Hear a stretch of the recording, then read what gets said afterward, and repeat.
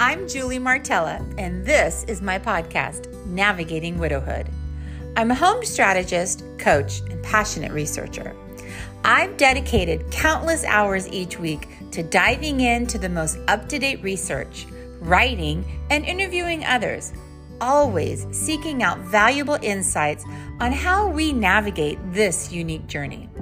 And when I find something amazing, you're the first to know. That, my friends, is how I flatten the curve for you. Are you ready? Let's go.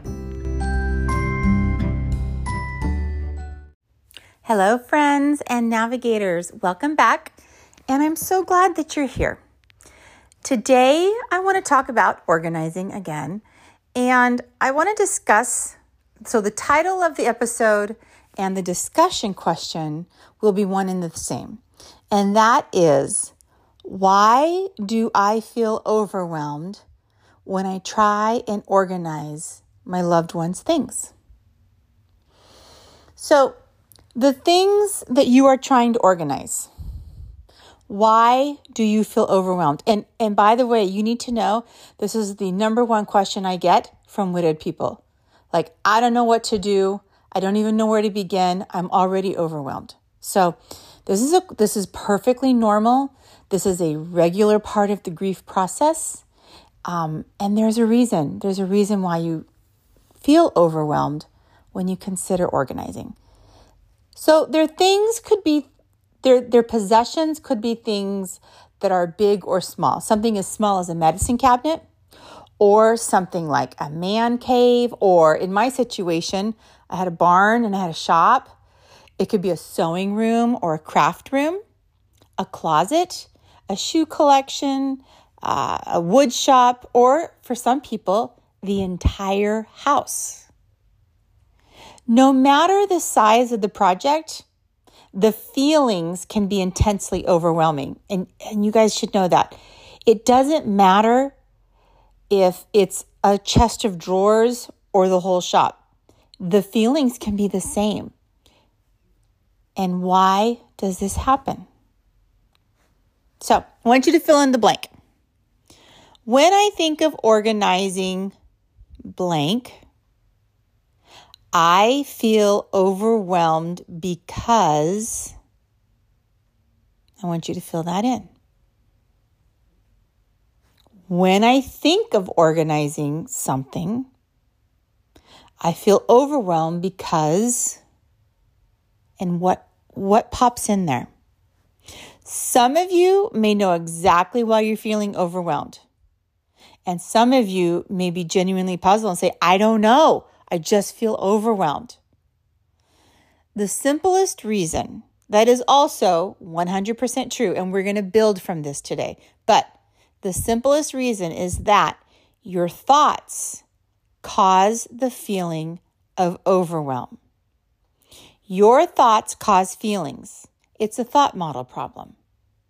So when you have this circumstance of I have to organize or I have to declutter the chest of drawers, and you have a thought, oh, I can't touch her things or I can't touch his things, that thought causes the feeling of overwhelm. That's why I call it a thought model problem.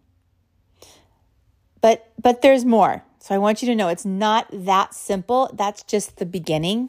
That's just the beginning of the process. So the second part of that, and when we're building on it, is that your objects cause you a lot of grief because those objects function as a miniature minefield. Clothing, photographs, mementos, maybe a shoes or cologne bottles or a favorite coffee cup. Any of these things can trigger an intense emotional response, which makes it harder to focus on the task at hand because you have limited bandwidth, right? So if you only have a bandwidth of 10 and organizing, you're going into your organizing process and you're already at an 8, and then you find your husband's favorite coffee cup and that's worth another weight of 8. Well, now you're at 16, but you only have a bandwidth of 10. Bam, you're shut down. You're shut down. So it's a very valid reason. Having limited bandwidth, having heavy emotional weight, having this minefield experience is a very valid reason to be overwhelmed. Your objects, your person's objects represent their essence. They're called touchstones, and you might have seen them. You might have seen them in TV shows. And what a touchstone does is the touchstone is when you touch the thing, you have a super fast circuit, like a shortcut to the memory. So, for example, let's take the example of a cologne bottle. When you touch that cologne bottle, and if you smell the cologne bottle, right? Oh, because senses are so powerful. You might be transported to 10 different conversations, or an outfit that he or she wore, or an event that you went to. See, the bottle of cologne becomes a touchstone to all of these memories. And we get wrapped up in a thought error that says this: if I get rid of that bottle of cologne, then I lose the memories. Do you hear that?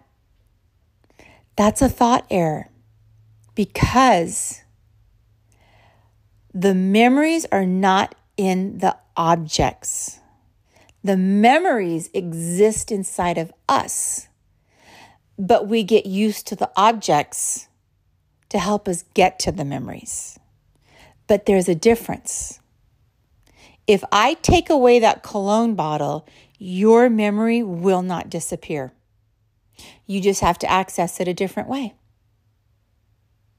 So that's a big reason that people get overwhelmed, is that fear.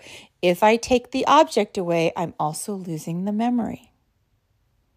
Now, there's more. I know, I'm going to keep saying that the whole time. There's more.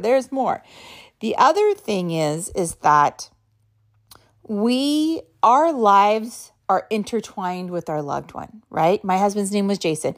Jason and I had 20 years of an intertwined life. And what that means neurobiologically is that our lives, we encoded our lives together. And Mary Frances O'Connor, she's the author of the book, The Grieving Brain, talks about this. And I'll put her name and I put the book in the show notes, so don't worry about it. We'll talk about it.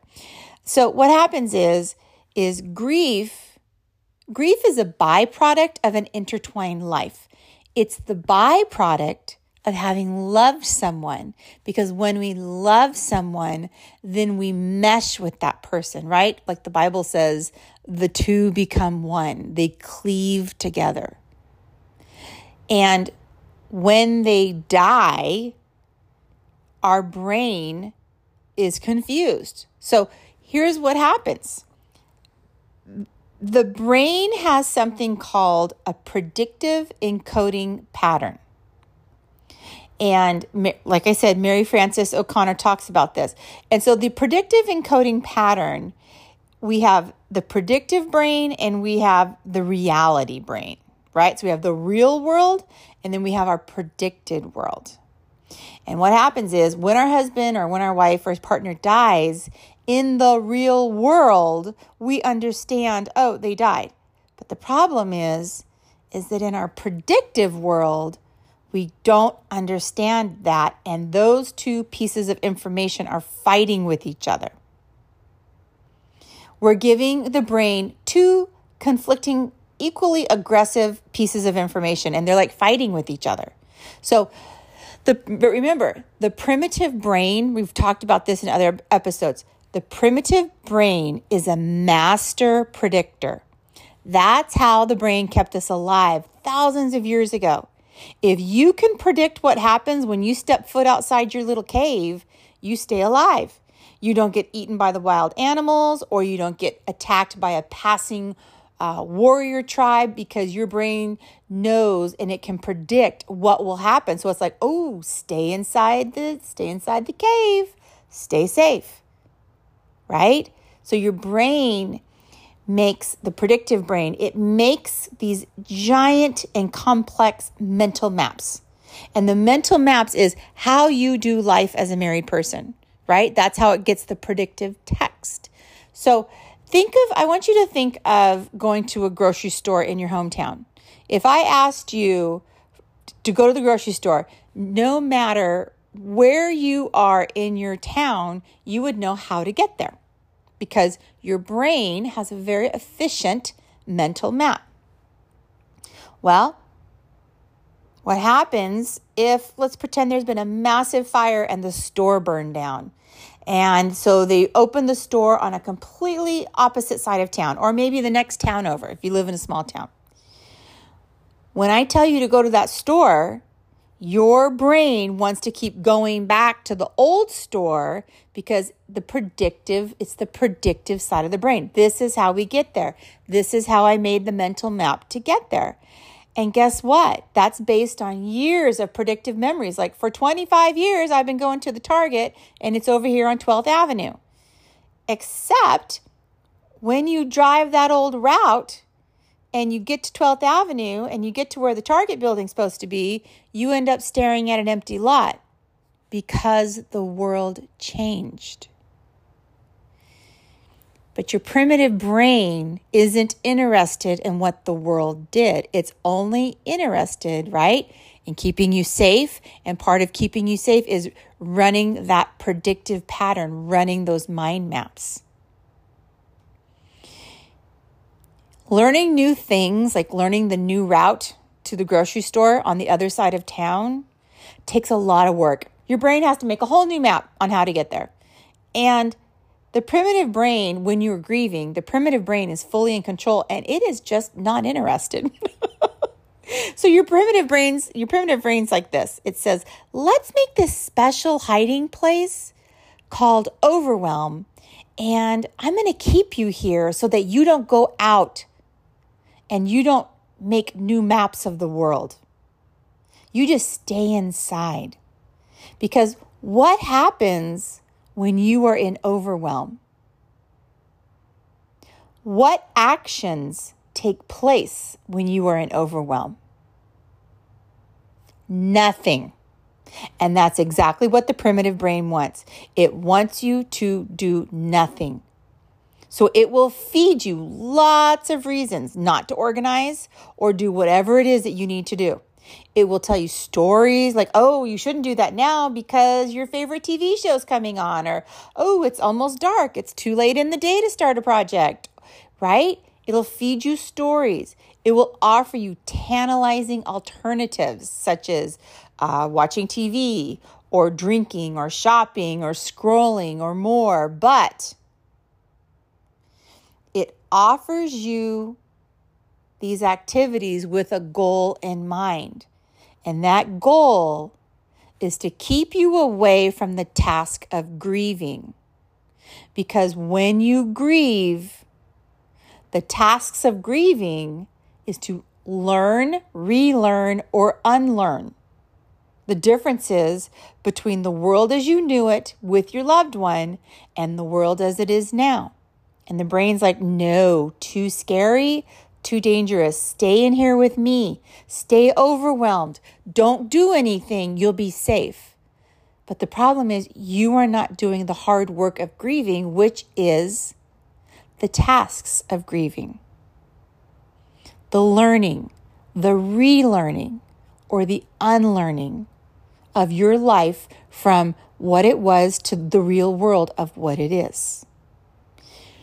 And I want to challenge you that your physical space is a powerful arena in which that learning can take place. I believe that organizing is a powerful tool because it helps your brain manage the dissonance between the primitive and the predictive brain. When you go through your home, you are literally touching the objects. You are touching all of the touchstones, and you are saying with every single thing that you picked up, with everything that you pick up, you are saying, my person is gone. My person is gone. My person is gone. Every time you pick up a possession or an item, you are having to say, I am letting go of my loved one, and I am letting go of this chapter in my life. And saying those words is very final. But saying those words and touching those things and saying goodbye is how you teach your predictive brain the new pattern. And then the predictive brain begins to understand that. And as it begins to understand that realization of, whoa, this person is actually gone, it's almost like a slap in the face. You are teaching your brain the new pattern with every decision that you make about your possessions. You are telling your brain, the space that I shared with my loved one has changed, so the needs of this space are changing because he or she is no longer here. And that, my friends, is why you feel so overwhelmed before you ever begin your organizing project. Because the organizing isn't just about sorting out the stuff and putting it in boxes and labeling it and making decisions about it. The organizing process is about reconciling predictive world with real world, primitive brain with thinking brain, right? It's about integrating the past, present, and future. So my next question to you is, how can you push through the overwhelm? Do you have any ideas? Well, I'm going to give you one idea, just one. The best way that I help clients to push through the overwhelm is to get connected with their future self. I want you to get connected to who you are in the future. And this bounces back to the integration process. Remember, past, present, future. So you might think something like, I might want to have some friends over. I really miss having people over. That's a future thought. I might want to move closer to my kids. I might want to move into that community, one state over or one city over. Or I might, like my situation, I might want to move onto a street that has more than one living neighbor. You might want to live in a different bedroom. This is how you lean into your future, your desired future. Leaning into your desired future is leaning into your imagination and contemplating the possibilities of what could be, not necessarily what is, because sometimes that's too scary for your brain. But if you ask yourself, what could my future look like? Then your brain will begin to imagine it. And your brain will begin to understand, hey, wait a minute, at the end of this process, there's something waiting for me and I might like that. And that's called your desired future. Now, if you don't want to do that, then you go on the path of the default future. And the default future is just continuing the pattern, right? There's no change in the pattern. It stays the same. Nothing changes. And I'm going to tell you, this is a future that while right now you may not, you'll get stuck and you will become both mentally and physically stuck. You can become trapped in your home. You become stuck in the memories. Have you ever heard the phrase, oh, she's stuck in the past? That's where it comes from. Sorting through your possessions is the antidote to that because you can mentally clear your mind and you process the emotions in your physical world. You resolve the conflict in your brain between the prediction, right, and the reality. And you complete the integration process in your home. And you lean into the possibilities of a future. And that's those are some pretty powerful things that will help you do the tasks of grieving. Now, I am not telling you and I am not challenging you to purge or get rid of everything in your home. What I'm challenging you to do, and we'll talk about later, I'm challenging you to be a treasure hunter. I want you to find the very best that was your husband or wife or partner. And I want you to find ways to honor them and to bring them with you into your future. But guess what? You don't have to bring every possession with you. You don't need all of the things. You need the things that represented the best of them. There's no grief police coming to get you in this process. There is just you doing the best you can in difficult circumstances. And every single one of you gets to decide what is right for you. There are no hard and fast rules. But the first step in deciding that is going to be to expose that elephant in the room, which is the question, why am I so overwhelmed? What is holding me back from doing this project? And when you can answer that question, then you can get connected to whatever your desired future holds for you. It's your big why. So, for example, you're going to start with this statement. I want to do this because blank. For me, I'm going to go back to the barn and the shop and the tools.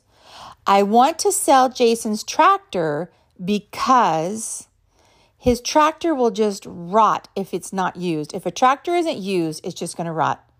And that would be a terrible waste of his beloved tractor, and he wouldn't want that.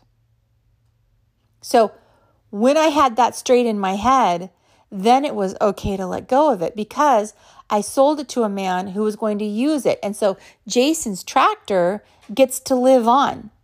And actually, I sold it to the man who farms for me, so I get to see his tractor, which makes me smile. This week, I want you to remember that you have an opportunity to honor the legacy of your loved one. But you have to be able to manage the overwhelm to do it. So I want you to write down your thoughts about overwhelm. And I want you to look at your thoughts and I want you to ask yourself, is this thought really true? Or is this thought a story that my brain is feeding me because it's either scared or it doesn't understand the reality, right? And when you can take that perspective, then you become the kind and gentle and benevolent parent. And you can say, hey, I know you're scared, but it's okay. I know you're worried that if I sell the tractor, I'm going to erase him, but I won't. Friends, you can do this, and I am here to help.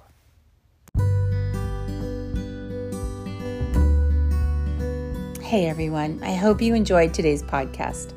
As always, I'm here for you, and one of the ways that I do that is with my website called Navigating Widowhood, which is full of resources for those of you who are newly widowed all the way to you seasoned widows like me. It's our place where we can connect, where I can provide you with resources, and where you can explore to your heart's content the different aspects that you may be struggling with. And this month, I am proud to introduce that I have written a book for you, and it is only available to you because guess what? We deserve it. So head on over to Navigating Widowhood, and at the top of the page, you'll see something that says, get your free ebook now. It is called From Overwhelmed to Organized. And that, my friends, is my special gift to you.